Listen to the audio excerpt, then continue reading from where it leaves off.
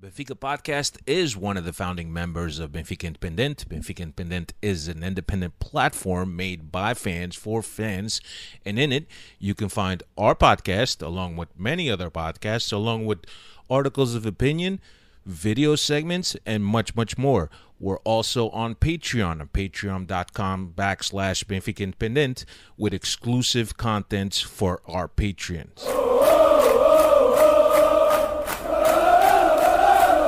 Hasta que no estás aquí dentro no sabes la grandeza de este equipo. Sí, es un club que tiene una grandeza que no se comprende si no estás aquí dentro. São de uma magia única, benfiquista, que só nós sentimos assim. Por muitos desgostos que possamos ter, valores mais altos se levantam. E o valor mais alto que se levanta em termos futebolísticos chama-se Benfica.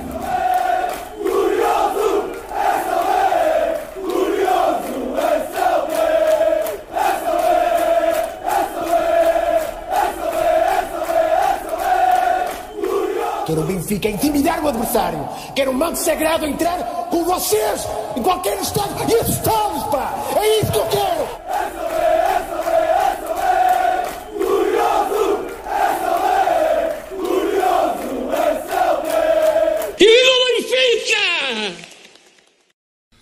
What's going on, everybody? Welcome to another edition of the Talking to the Doll Benfica podcast. My name is Alfredo Fumacic, coming to you every Tuesday night with the latest in Benfica land. Episode number 454 is what we're up to.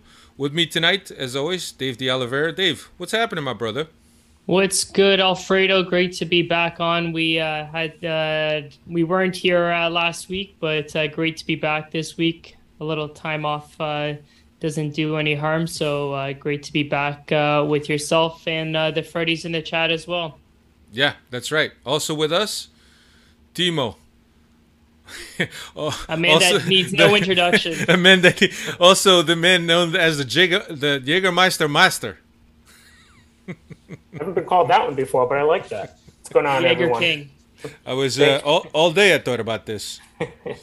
Our little trip to New Jersey where we killed 4.5 or 5 bottles. Yeah, that was fun. But you're very famed in terms of the Jägermeister because you go to Portugal and you're having that Jäger bottle there also. We got to thank João Garrido for that one. He's the one who brought that the last time, so he shared with everyone, especially me. Yeah. Awesome. Well, it's nice having you here. Cristiano is off tonight. He's off. He's on. I don't know where he is. Vacation International somewhere. duty. He's in Braga trying to negotiate Ricardo Horta. That's why it's not getting done. Oh boy, Dave, I like that jersey, man. I like it. Nice. It's nice. I've never seen It's that classic. jersey. Is that a new acquisition? No, I've had it for a couple of years now, but decided to wear it here for tonight's pod. Awesome. So on tonight's podcast, I know we were off last week, so we'll touch up real quick on Aroca and Midtjylland, and then we will discuss Kazapi and look ahead to Dinamo Kiev. That's what's on the menu for tonight. But before we get going, we'd be remiss if we didn't talk about the departure of Shalana.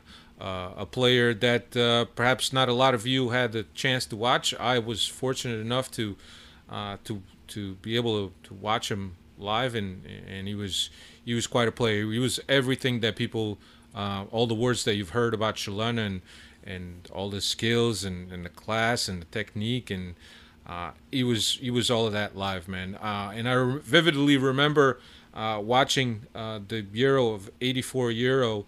In a living room with my father and getting excited about what Portugal was almost accomplished against France, and certainly I think that one of the most entertaining players of that Euro Cup was Shalana. After that, he left. He left for Bordeaux. There was always a lot of things with Shalana and Ana Bola, which was his wife at the time, and some people said that he got mixed up with the wrong woman, and she was controlling his life. But look, I think those are all afterthoughts. What you want to remember Chalana by, not only as a player, but how much he's meant to Seixal and to the academy, how big of a part he's been at the club. Also stepping in the interim after we let go at certain coaches. But in terms of where he's made his biggest mark has to be at the Seixal. With we saw the tributes from Bernardo Silva, you saw the tributes from Jota, and certainly guys that don't forget Chalana, because I think that Chalana with the personality that he had, he was a little bit of an introvert. He wasn't a flashy guy. He wasn't a guy that looked for the cameras.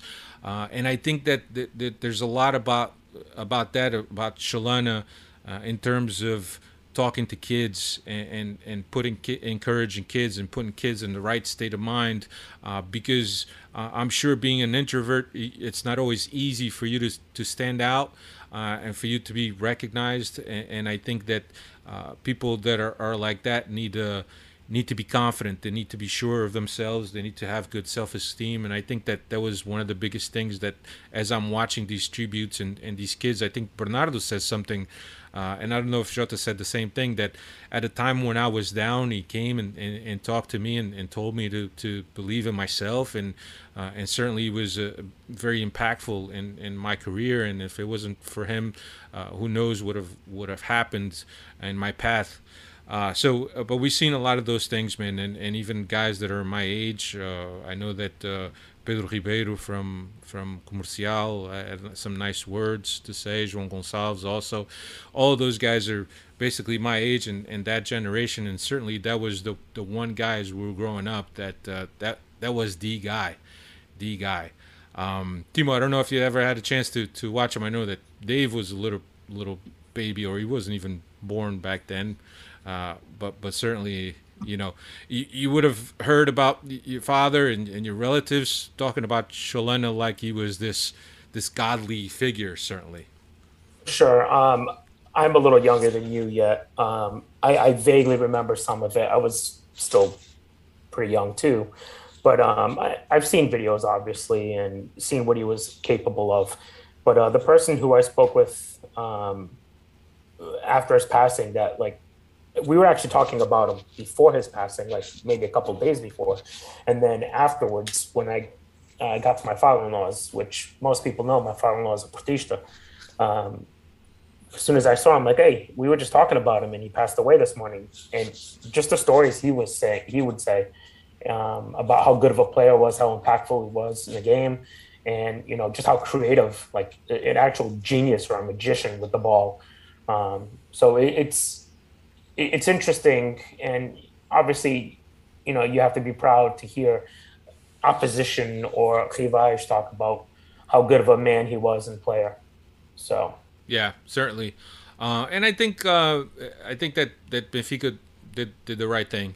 I think that after Eusebio, he's right up there, and probably top 3 of the most important guys in Benfica's history in terms of players and the level of skill. So I think they did the right thing. I think that that whole thing in a stadium is just a shame that there wasn't more people there. But certainly, it's in the middle of the summer, a weekday.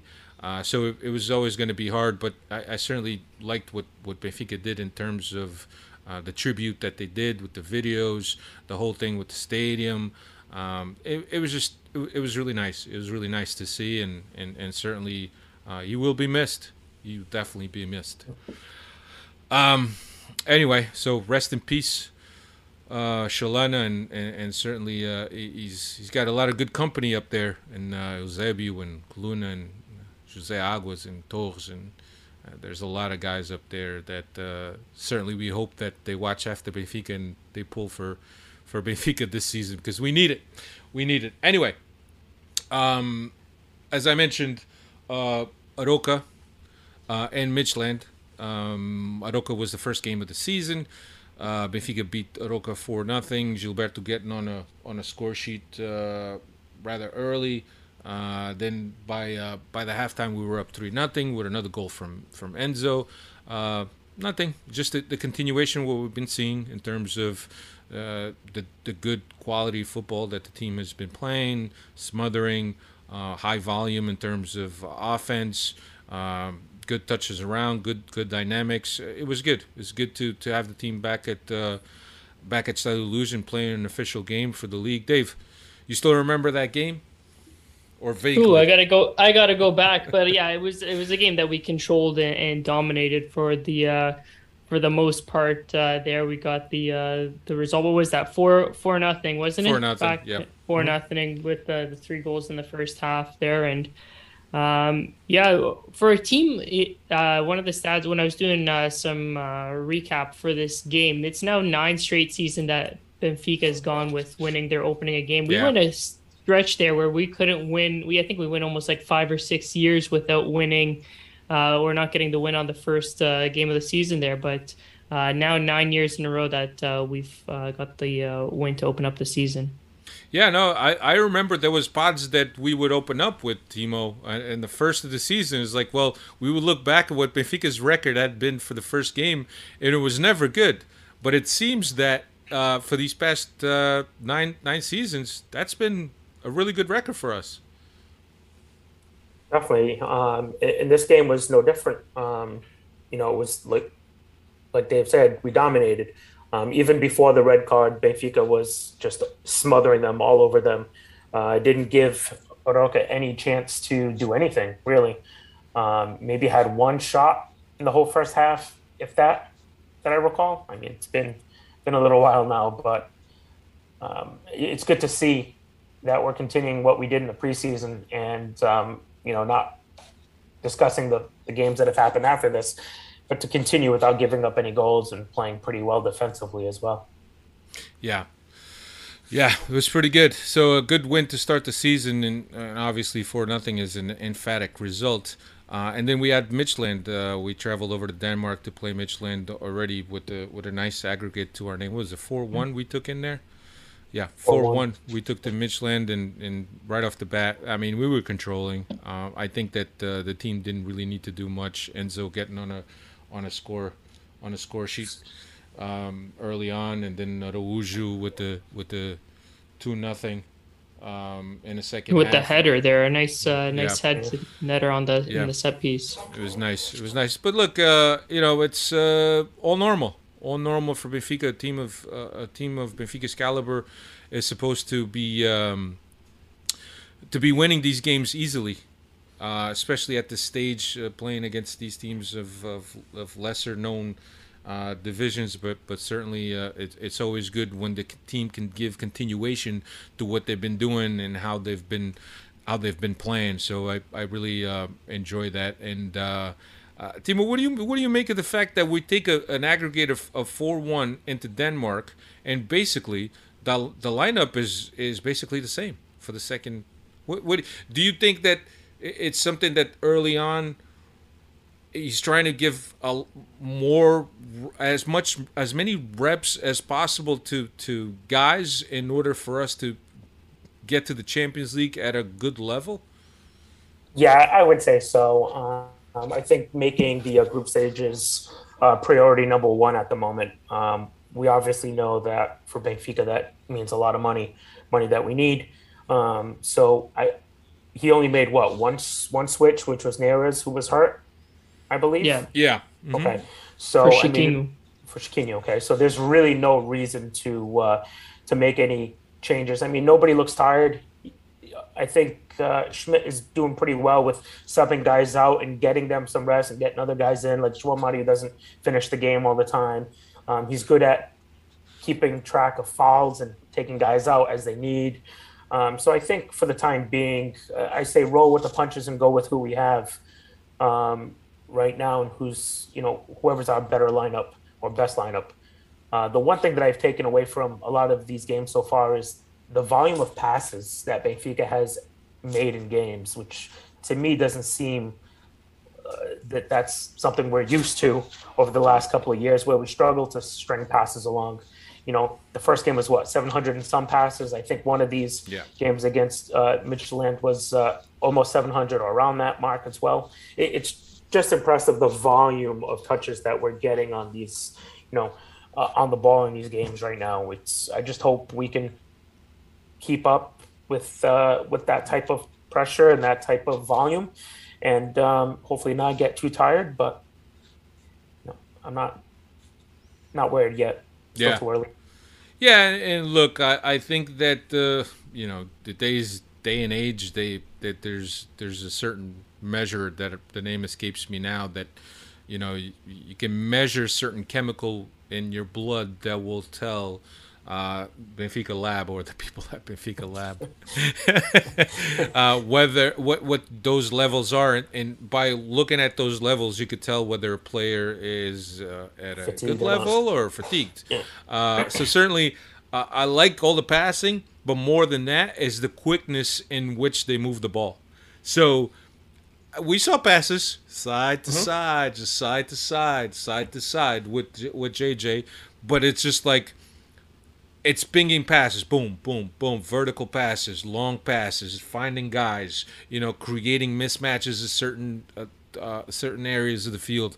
All of that is really, it's been really, really good for Benfica. And so we move on to the next round, to the playoff, in which we'll meet Dynamo Kiev from the Ukraine. We'll talk about that in a little bit, but let's talk about this Casa Pia game that happened just this past weekend, this Saturday. Dave, do you know when the last time Casa Pia was in the first division? How many years ago? I think I saw, was it 1923? It was 83 years. I don't know what the math is, but it's 83 years ago. So maybe 1921, 1920, 1921. No, that'd be 100. Everybody knows that my math skills aren't the best. Was that so somewhere in around the 40s? Then. Yeah, definitely. 83 years since Casa Pia, and for you guys that know the history of Casa Pia is a storied institution in Portugal that basically was born out of an orphanage, right? And some of the guys that founded Benfica were, in fact, orphans that came out of Casa Pia, if you guys didn't know that. But yeah, and I know that lately or more recently, Casa Pia has been associated with some of more negative things. Obviously, if you've been following the news, in the past 10 years or so, but certainly it's good to see Casa Pia. Not only that, but also a team that's in the Lisbon area.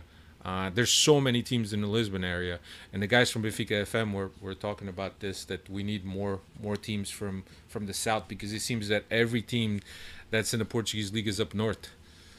So I'll give you the lineup, but we'll get into it. Vlaco Dimos, Gilberto, Otamendi, Murato, Grimaldo, Enzo, Antino, Gonçalves, João Mário, Rafa, and Ramos. Gonçalves coming in for Neres. Neres hasn't played in, three games? He hasn't played? That would have been his second game. I think he played he played Aruca. He only missed the last game against Midtjylland. Okay. Yeah, he's such an important part of this team that it just feels like he's been away forever.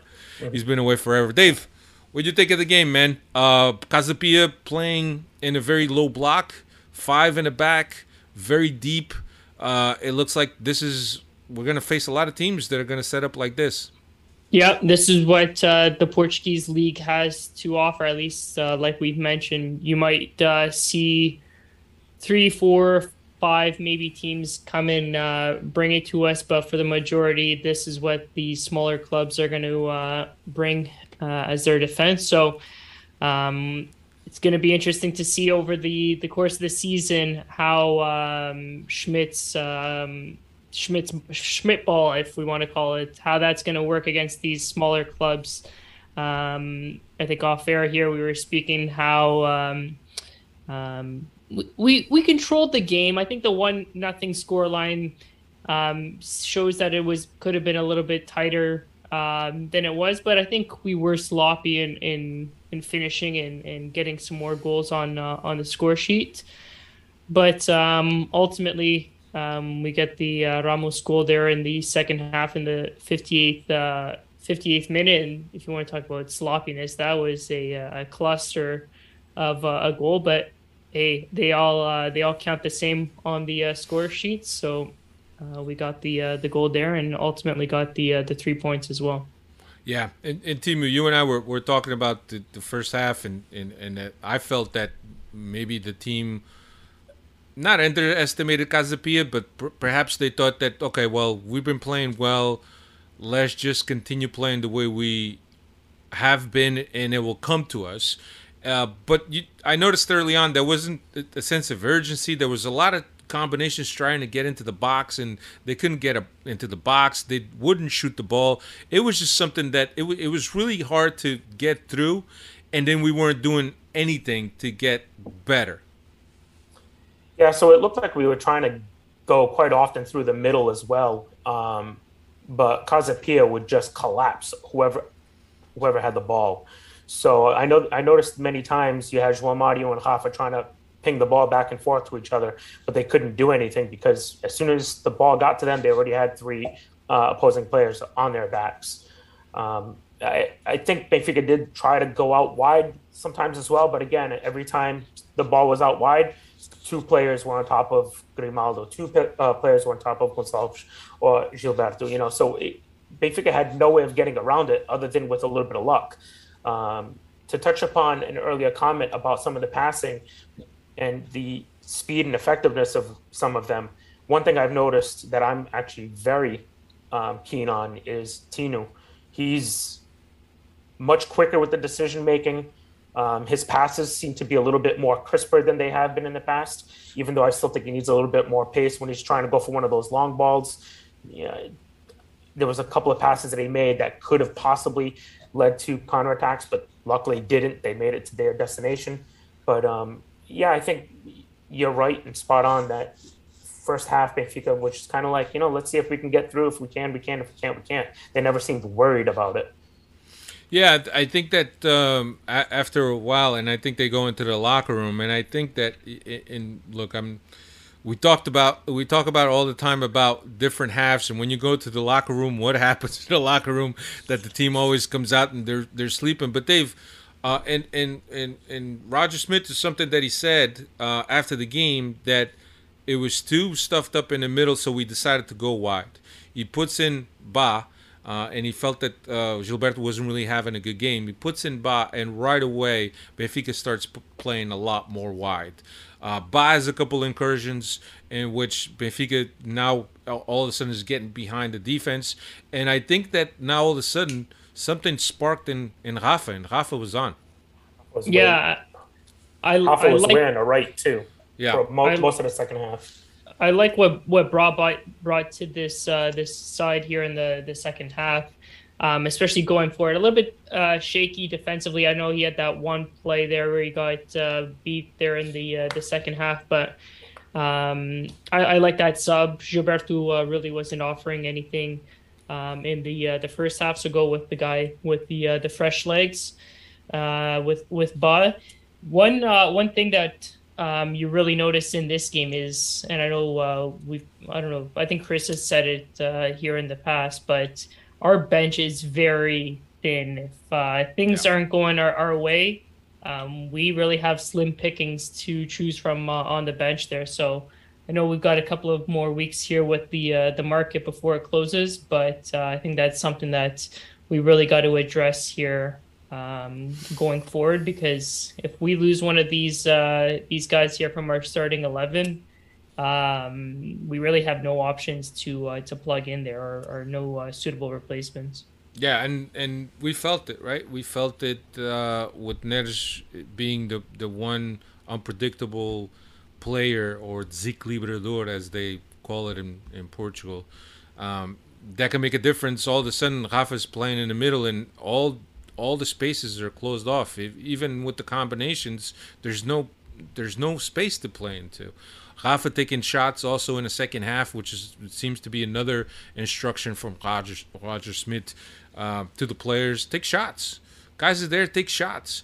Because if now all of a sudden you're a threat to shoot from the outside, now instead of guys just sitting in front of you and waiting for you to make that combination pass to break them down. Now guys need to step up to the ball to defend against that shot. And I thought that was very good. I thought that whatever was said and corrected at the half was the right thing. And it was completely different. Benfica, more intensity, more dangerous. As you mentioned, Timo Rafa on the wing proved to be a lot more dangerous than in the middle. And I think that I have to agree with you on that on your Tino Florentino comment. And I thought he was one of our best players on this game. And I've said it here for you guys that follow the podcast. I think that Timo, I keep saying Timo. I got to call him Florentino because that's messing me up. Florentino has really evolved as a player, and we often saw the lateral passes, the short passes, the safe passes, and maybe it has something to do with his confidence, right? Because if he's not confident, or if his job is just to destroy and hand the ball to somebody who's going to build, but now all of a sudden, hey, you got to build too. You just can't be destroying. You got to build too. So you see a lot of driven on the grass passes that Florentino is doing that we hadn't seen before. So I'm kind of encouraged by what we have seen from him so far. So, but he was Diogo Reyes in the chat there also agreed that Tino was our best player, but João Mario was easily our worst. His only knock with Schmidt is how he leaves João Mario on for the entire game, where after 60 minutes you could see that he was an absolute liability. Yeah, but think about this. Think about what you just said, Dave, about what choices do we have on the bench, right? Exactly. And we have been speaking about this in the past couple podcasts, is saying this is very thin because we're watching a game, right? And all of a sudden we're thinking, all right, who's on a bench that could come in and make a difference or could provide some kind of variation? And you're really thinking there's not many people on the bench that you come in that could provide a little bit of a spark. And I think, look, I know that Cristiano hates João Mario. He wishes he wouldn't be playing for Benfica. I'm not a huge fan of João Mario, but I know some of the things that he brings. He's not a complete player. Or a complete to what we want him in the system, but certainly is a guy that's intelligent, that keeps the ball well at times, that understands the certain rhythms of the game. But and I read something on Twitter, and it just sounded so true. It's like there's a lot of speed with the passes, pinging, passing, combining, and when the ball gets to João Mario's foot, it's almost like somebody put that in slow motion. Mm-hmm. I don't know if you guys noticed that, but it just breaks up the flow of play when it gets there, and that's just the style. And I think that's the thing that irritated me the most about this past game was the fact that every time he got to João Mario, it just seemed like it killed the play. It killed it. He just killed it. He just killed it. He's good late on. I mean, I know like towards the end of the game, again, the bench is thin. You have no one else. But at least when you have a guy like him who can control the ball and can control the game on its own, even though it's to his own tempo, that isn't conducive to scoring goals most of the time, or at least leading the charge towards the opposition half or box, try to say. But one thing with him is anytime it does go through him, it seems like he takes an extra second to think of what he wants to do. And by the time he makes the decision, the play's already dead. It's too late. Yeah, his teammates are way ahead of him, and he's got no lane to get the ball to him. Where if he just took the ball, even if he made a pass, hey, you know what, I'm going to shoot it over this way to the left. This guy's quick enough, he'll get to it. I'm going to move in behind him. He just doesn't have that in his head to even consider that. It's almost as if he's too afraid to lose the ball and give it away. Yeah, he's the type of guy that when you're winning 3-0, you put in the midfield to hold the ball. Throw him in there. Yep, exactly. Segurai. He would be great off the bench. Yeah, but look, I think that couple dubious calls here that Otamendi, Timo, and I were talking about before. I don't know, man. I've watched replays, and I saw a replay on Twitter in which the defender wraps up Otamendi and then he like turns him, Yep. and it didn't even. Otamendi's on top of him, but the defender kind of uses that. It's almost like, I don't know if you remember. It was Ramos, the center back for Real Madrid, a couple years back with was it Salah? Salah. Yeah, that he like did something with his arms and he really messed them up really bad, and it reminded me of that play. He closed his arm on. He closed Salah's arm in between his and his chest, and he went down and pulled him down that way. Yeah, no, it was just like such a weird play, and the fact that he already had gotten a yellow card at that point, I mean, what are you supposed to do? Exactly. So it was tough. I thought that there was a play where Viola came in with the studs up that he hit the player on the inside of his knee. I thought he was lucky. That could have been reviewed and that could have gone to a red card. I don't know. It was a fortunate play by Benfica. But look, at the end of the day, I don't care how you win. A win is a win, and you're gonna find a lot of teams that are gonna be playing in this setup. And it's a shame, right? Because the Portuguese league is supposed to be a league that where there's a lot of good players that come out and go on to better leagues, and I know that Proença is trying to market the league, but between all the time that's not played that players spend on the ground, refereeing calling every ball, and then teams that just basically park the bus the whole game. I don't know if the Portuguese league is an attractive product if you have teams like that. So the refereeing is just subpar as well. Benfica had a couple of counterattacks after, like, not really counterattacks, but we stole the ball. I mean, I guess that is the definition. And we got fouled. I think Hums was taken down at one point, and the ref just blew the whistle right away. But the ball had gone to Hoffa, and Hoffa had a clear lane in front of him. Yeah, I remember that. There was two of those instances in this one game that happened. It's like it just pisses me off that for some teams they just let, the criteria of officiating is different. It's like these refs are just atrocious, awful. Yeah. Well, we had that Enrique Araújo play too, where he kind of did a Taremi. He did a Taremi, Not a and pen. not a pen, but certainly if it's up north, maybe that gets called, man. That gets called. Dave, thoughts on this game so we can wrap this up? Like I said, it was kind of a scrappy game, but at the end, I think you've already hit the nail on the head here. This is what we're going to have to come across with these smaller teams, and ultimately, this is what you need. You need 3 points, and at the end of the season, hopefully we're here talking about a championship, and we get these breaks, these championship breaks to be crowned champions, because God knows we haven't been having much luck with these breaks last couple of seasons. Yeah, sometimes it's these points that make all the difference in the end, Timo. Yeah, definitely. I'll hop on a little bit of what Dave just said about this game. Yeah, it was sloppy at times, and we got the result that we needed. But I would like to see a little bit of different tactics at times. I'm no tactician by any means, but one thing that I was talking with somebody else about was, Gonçalo Ramos plays as a lone forward up top, or lone striker. But then as soon as we bring in Enrique Araújo or Yaremchuk, we go to a two-guy system every time. Is there a reason why we don't try out the two-guy system?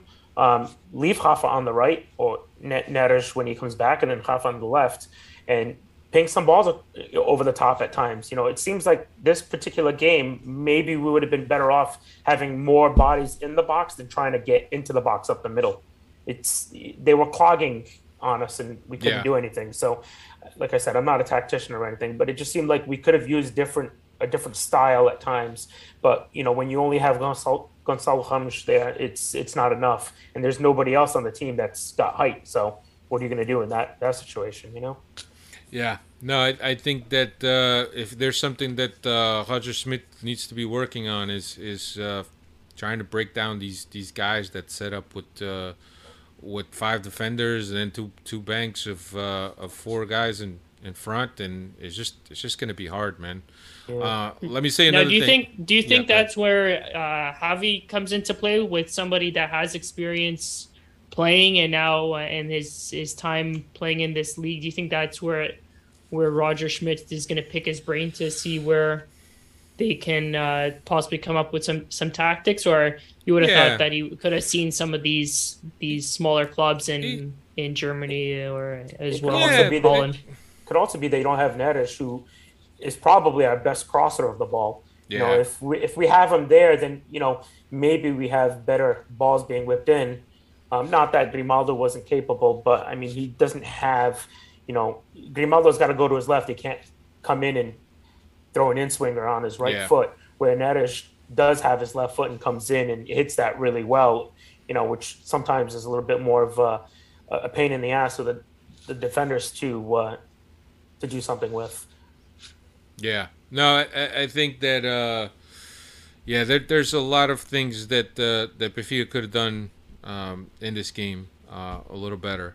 But you need to be ready for these teams, because that's how they're going to come at you. Another thing that I wanted to say, I mean, they played in Leiria. I mean, I know that they picked a few places that they could have been playing on, but they went to Leiria and the pitch didn't look all that great. And I know that Roger Schmidt also complained about it. And certainly for players that like the ball on the ground and passing it around and combining, it wasn't the best pitch.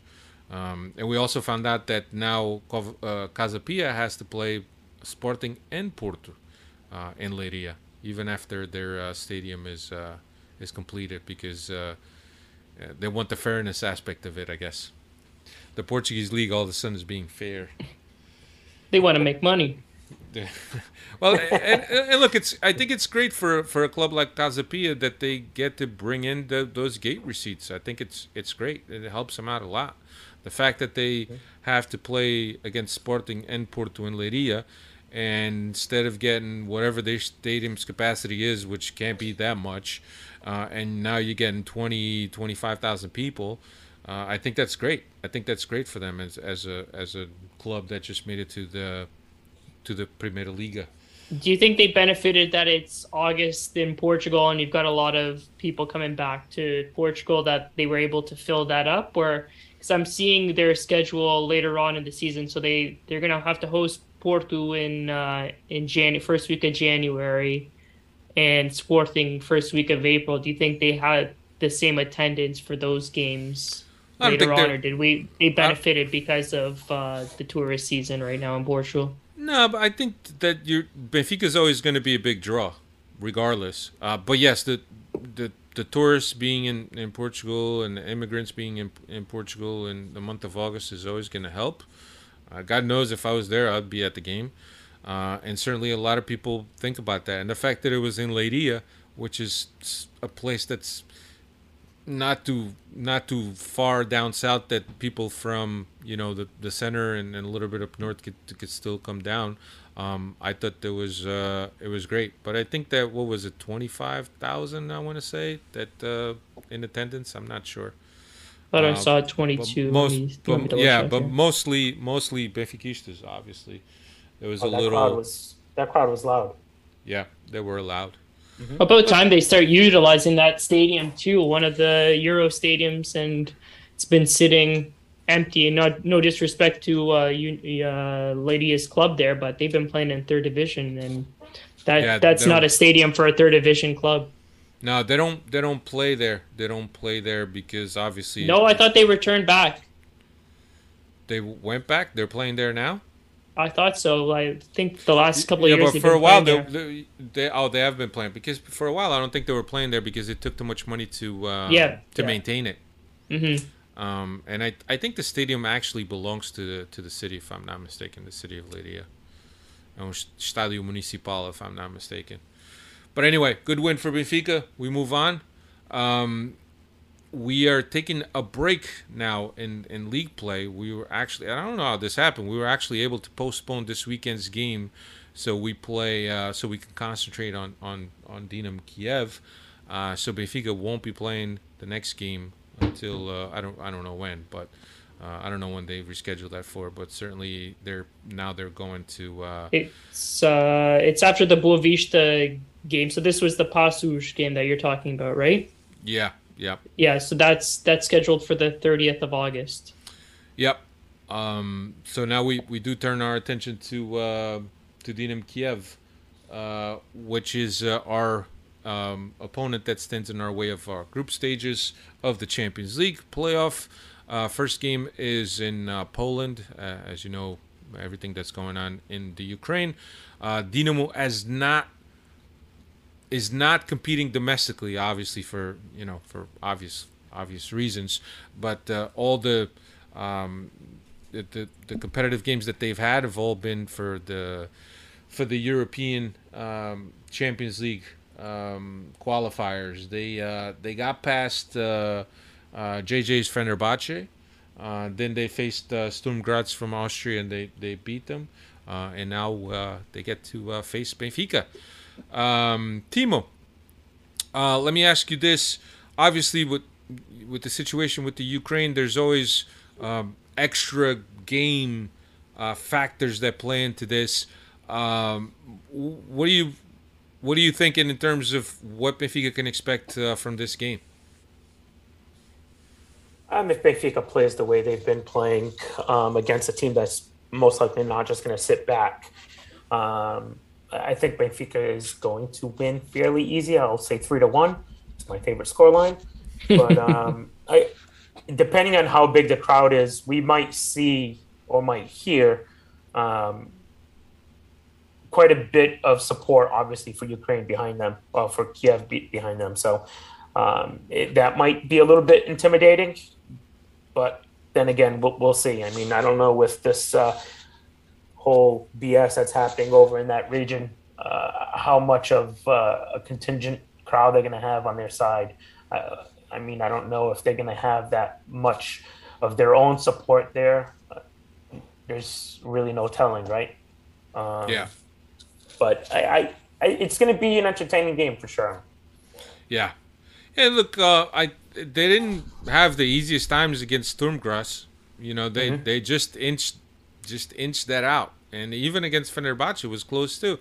I think they won the first game, if I'm not mistaken, and then they went to penalties. They drew and then they won in extra time.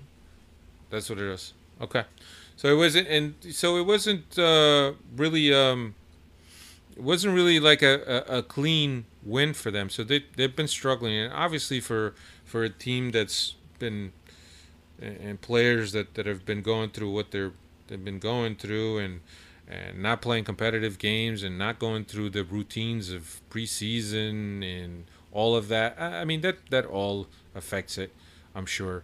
But yeah, I'm expecting Benfica to come out of Kiev with a decent result, almost closed out. And I'm with you, Timo. I think that 2-0, 2-1 for me. Dave, what do you think? I'm just looking at this Dynamo team. They've got an all-Ukrainian squad here. So a lot of their foreign players, obviously, with the war going on, and you saw what happened with Shakhtar, the same thing as well. A lot of their foreign players went elsewhere. So this is a pretty solely Ukrainian squad that we're going to be facing. If this was in the winter time and we had to go to Ukraine, I'd be a little bit less confident because we don't do well in the cold weather there. But I'm feeling pretty confident. This is a team that we should be getting past, even if it's the away leg first. I think we come out with a 2-1 result out of Poland, and then we just finish it off in Lisbon as well. But historically, here are some stats. Against Dynamo Kiev, we've got 4 wins, 1 draw, 1 loss in our previous 6 meetings. And we actually met them in last year's group stages of the Champions League, where we drew 0-0 in Ukraine and then finished off 2-0 at the Estadio de Luz. So we've got some experience playing against this side here. Yeah, and Dinamo Kiev is far from being a team from years past where they had that Gazprom money behind them and they were able to pick up some players. I think that the year that we played them in the knockout stages, I want to say, Timo, right after the knockout stages, I think we played them. If I'm not No, mistaken. we've never played them in knockouts. I'm looking at 0-0 here. It's all been group stage ball. I think you're thinking about Zenit. Oh, We Zenit, played them yeah. in Yeah, that's who I'm thinking about. Sorry. I was going to say if Kiev still has Gazprom money behind them, then we have a problem. No, that's who it was. Zenit. No, it was Zenit. That's confusing the two. But yeah, look, I think that it should be easy for Benfica. But I still think that the team needs to approach this game with very much focused and in serious intent to resolve this because there's a lot of money on the table. 40 plus million, 43 million I think it is if we make it to the group stages. And we all know that all the problems that we've been talking about in terms of a thin bench and guys that need to get resolved, Benfica is now taking a little bit of a break until they get this resolved in terms of making it to the group stages, because I think, and you've already heard me mention in past podcasts, playing in the group stages of the Champions League is always something that's going to attract any player, especially players that are on the fringe.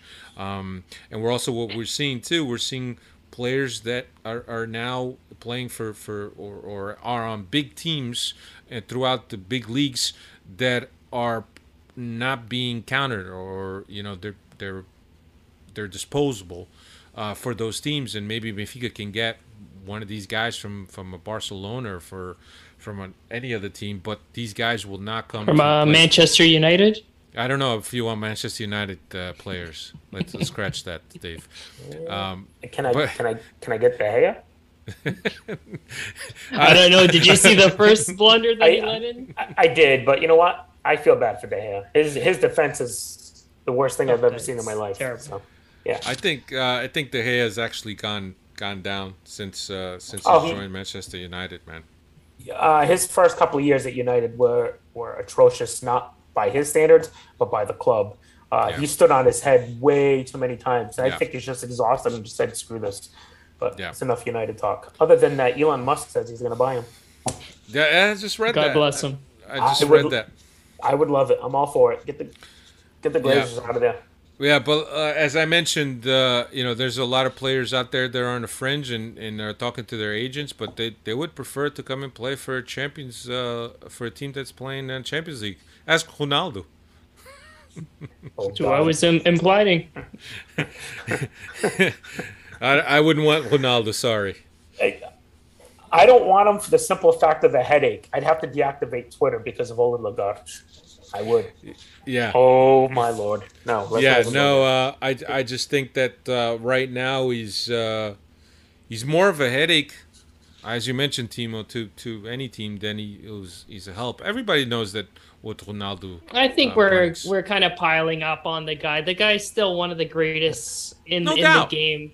No doubt. So I also don't know if I believe everything everybody is saying, because none of it. He today himself said he was going to come out and he's going to give his side of the story. So who knows? I mean, it could be the same thing we see here in Portugal, where it's just to sell newspapers and such. But it wouldn't surprise me if he ends up at Sporting, man. It would surprise me. It would surprise you? Yeah, I think Ronaldo goes to the MLS. But I think he goes to the MLS. When is the MLS window close? Do you know? I don't know, because they have the season's done in November, right? So then what does he do? Does he come back to Europe on a loan in January? No, he sits at home and does nothing. That's so odd. He does nothing. He does nothing. You got to remember, because at that point, if the season ends in November, then you have the World Cup. You can play the World Cup, then you can take the rest of the winter and spring off. Yeah, that's such a weird situation, man. That's such a weird situation. But it would, like I said, it wouldn't surprise me if he ends up at Sporting. If he wants to play Champions League, and no other club really wants him, I very much doubt that Amorim wants him. But is he taking like an ownership stake in Sporting? Because like, frig, they can't afford him. Yeah, I don't know. Hey, he's got so much money. I don't know if he needs Sporting money, to be honest with you. Hey, he was offered 125 million a year from some Saudi club, and he said no. I mean, we know he's got money. Yeah, he's not going there. Maybe we'll find him on the Live Golf Tour then in January and February if he's playing in the MLS. That's Gareth Bale. Anyway, what do we got? We got any questions from the Freddies? I forgot to say hello to the Freddies because I don't have the chat in front of me. Hello, Freddies. Who's gonna be in Otamendi's place for the next Portuguese league game? Vertonghen. Oh, that's a good one. Yeah, I'm gonna have to say Vertonghen. It might be Vertonghen by default, right? What's going on with what's his name? Is it João Vitor? Is he still injured? We got him injured from Brazil, right? I think he was scratched from the Champions League roster, if I'm not mistaken, right? Yeah, I read that too. That's just for the qualification stages. You get to reset that for absolutely later on. Yeah. Yeah, but what I think that makes the most sense is to have Vertonghen. Have Vertonghen slide to the left and have Morata play on the right, I guess. How long is Verissimo out? Isn't he supposed to be coming back soon, or is that still December? I know that was kind of a timeline. I saw it like the beginning of the year, but I thought they scratched that too. He entered the final stages of his rehab earlier this month. Also, I read that that the CBF or CFB, whatever, the Brazilian national team had sent some doctors to Portugal to examine him. So I think that if he wasn't going to be, if he wasn't at a stage where he would be healthy for the World Cup, I don't think that that they would bother coming. So he must be getting really. Must be ready. He must be ready. I think that maybe early September, man. Maybe early September we should start seeing him. Early to mid September, I think. I don't know. So let's. I don't follow his wife, but I think his. I don't either. Hypothetically speaking, let's say he comes back, makes 100%, full healthy return back to where he was before he got injured. Who's the odd man out? That's so tough. It has to be him as a starter, right? I don't know. That's a big investment. I'm big on Morata. I think Morata. I am too. Morata's done enough now. But by default, he's not fast. He's not quick. But he's pretty darn good at timing his tackles well. He gets in front of his opponent pretty good to get his foot on the ball and steal it from them if you want to say, or deflect it away from them. He's good in the air to win anything that's up there. He uses his body well. I find his passing to be pretty darn good. He hit a few really good long through balls in this Casapia game, which, threading the needle through like 2 or 3 defenders. It was pretty good in my book. Forward, not laterally. So is he going to be the odd man out and your captain Otamendi stays in? Yeah, but don't forget, João Vitor will probably be healthier than Verissimo. I don't know anything about João Vitor, so I don't want to. Yeah, look, I don't know anything about him. I think by default the young kid gets it. The young kid gets the cut by default, I think. Yeah. Just because of with his stature. In terms of where he stands in the pecking order, it's really hard for me to have Otamendi sit down, man. Just because of the experience, the leadership. I think the leadership especially, but to have 2 young guys who have, the potential to be a long-lasting partnership, assuming one doesn't get sold here or there, it's enticing. But no, I agree on the Otamendi, or do we move to a 3-man back with a couple of wing backs again? I don't know if I'd like to see that, because I think that's the reason why JJ went with the 3-man back, because he felt that I can't sit either Vertonghen or Otamendi, so I gotta find a spot for Verissimo, and that's the reason why we went to a 3-man. JJ never played with a 3-man system. He didn't, but JJ also didn't have a midfield. That's true. I think if we play with a 3-man backfields with, let's say Ba and Grimaldo, then you have Florentino and Enzo, and then whoever the hell you want up top. I think you could have a team that could do some heavy damage. Yeah. Now you got to think that João Vitor's, if whatever it was an ankle sprain, you'd assume that we haven't heard any different. You have to think that should be close to being on the field or in practice pitch. Yeah, I just don't know anything about him. I honestly have no idea who he is. I've seen him a couple times, man. Quick little player, not little, but quick player. He's got some feet.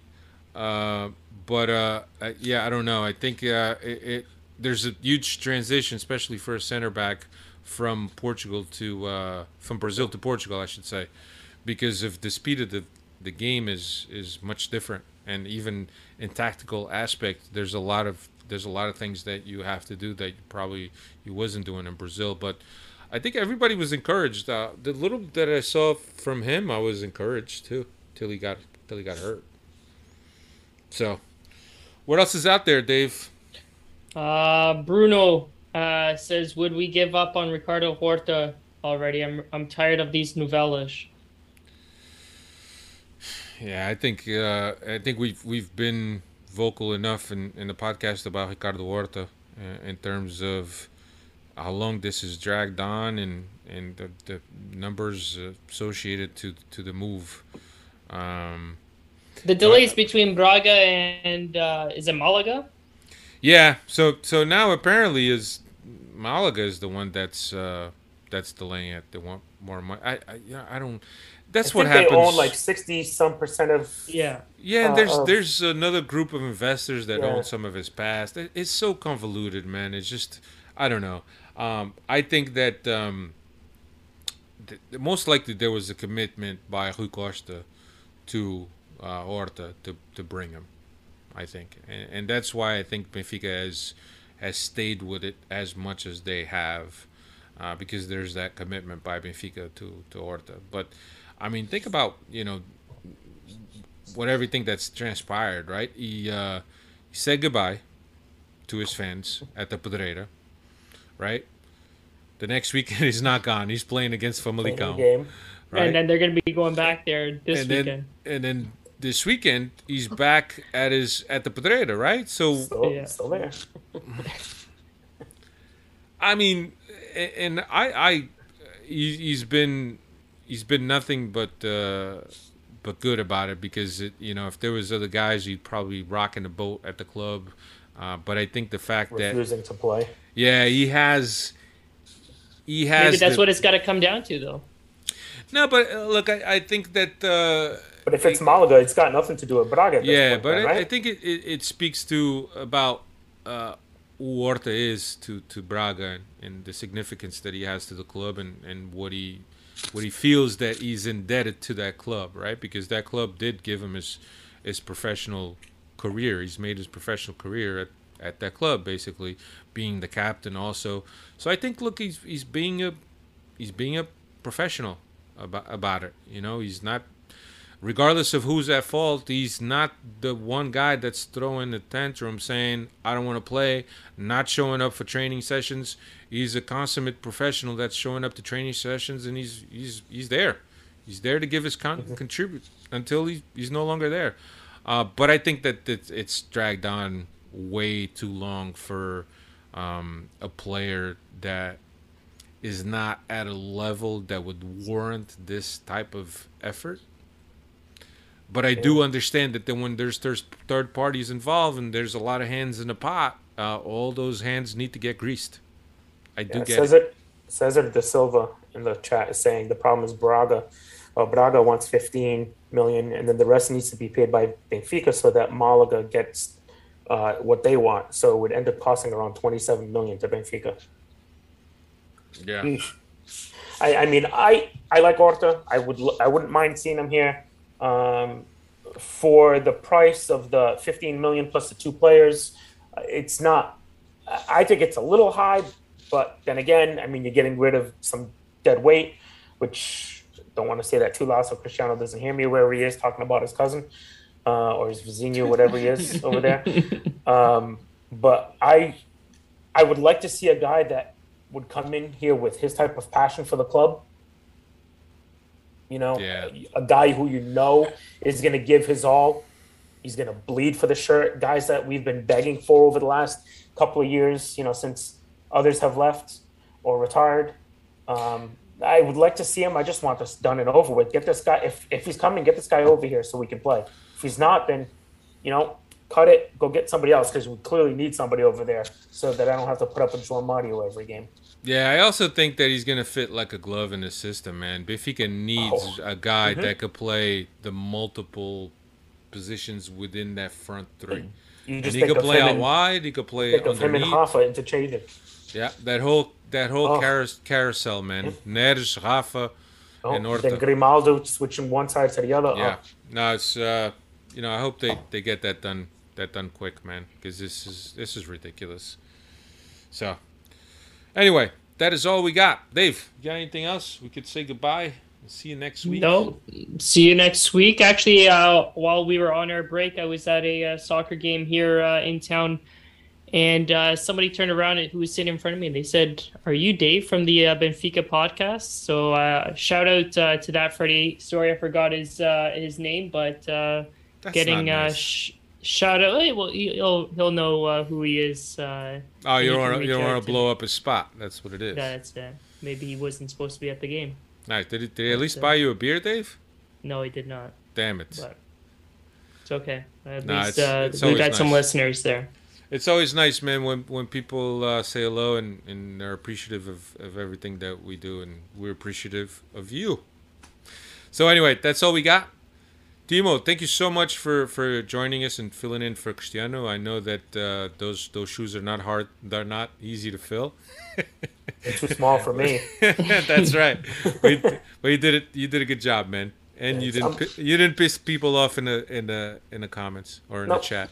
Always here anytime you guys need. You know that I appreciate coming on and talking Absolutely, some footy with man. you guys, especially Benfica. So anytime you need it, I'm here. Absolutely, Dave. Always a pleasure. Next week we'll be back. We'll be back on Wednesday, since Benfica plays on Wednesday next week, right? Is that right, Dave? Tuesday. We're playing on Benfica- Tuesday. Oh, so we'll be back on Tuesday. Take care, everyone. Dave, always nice. Timo, take care, brother.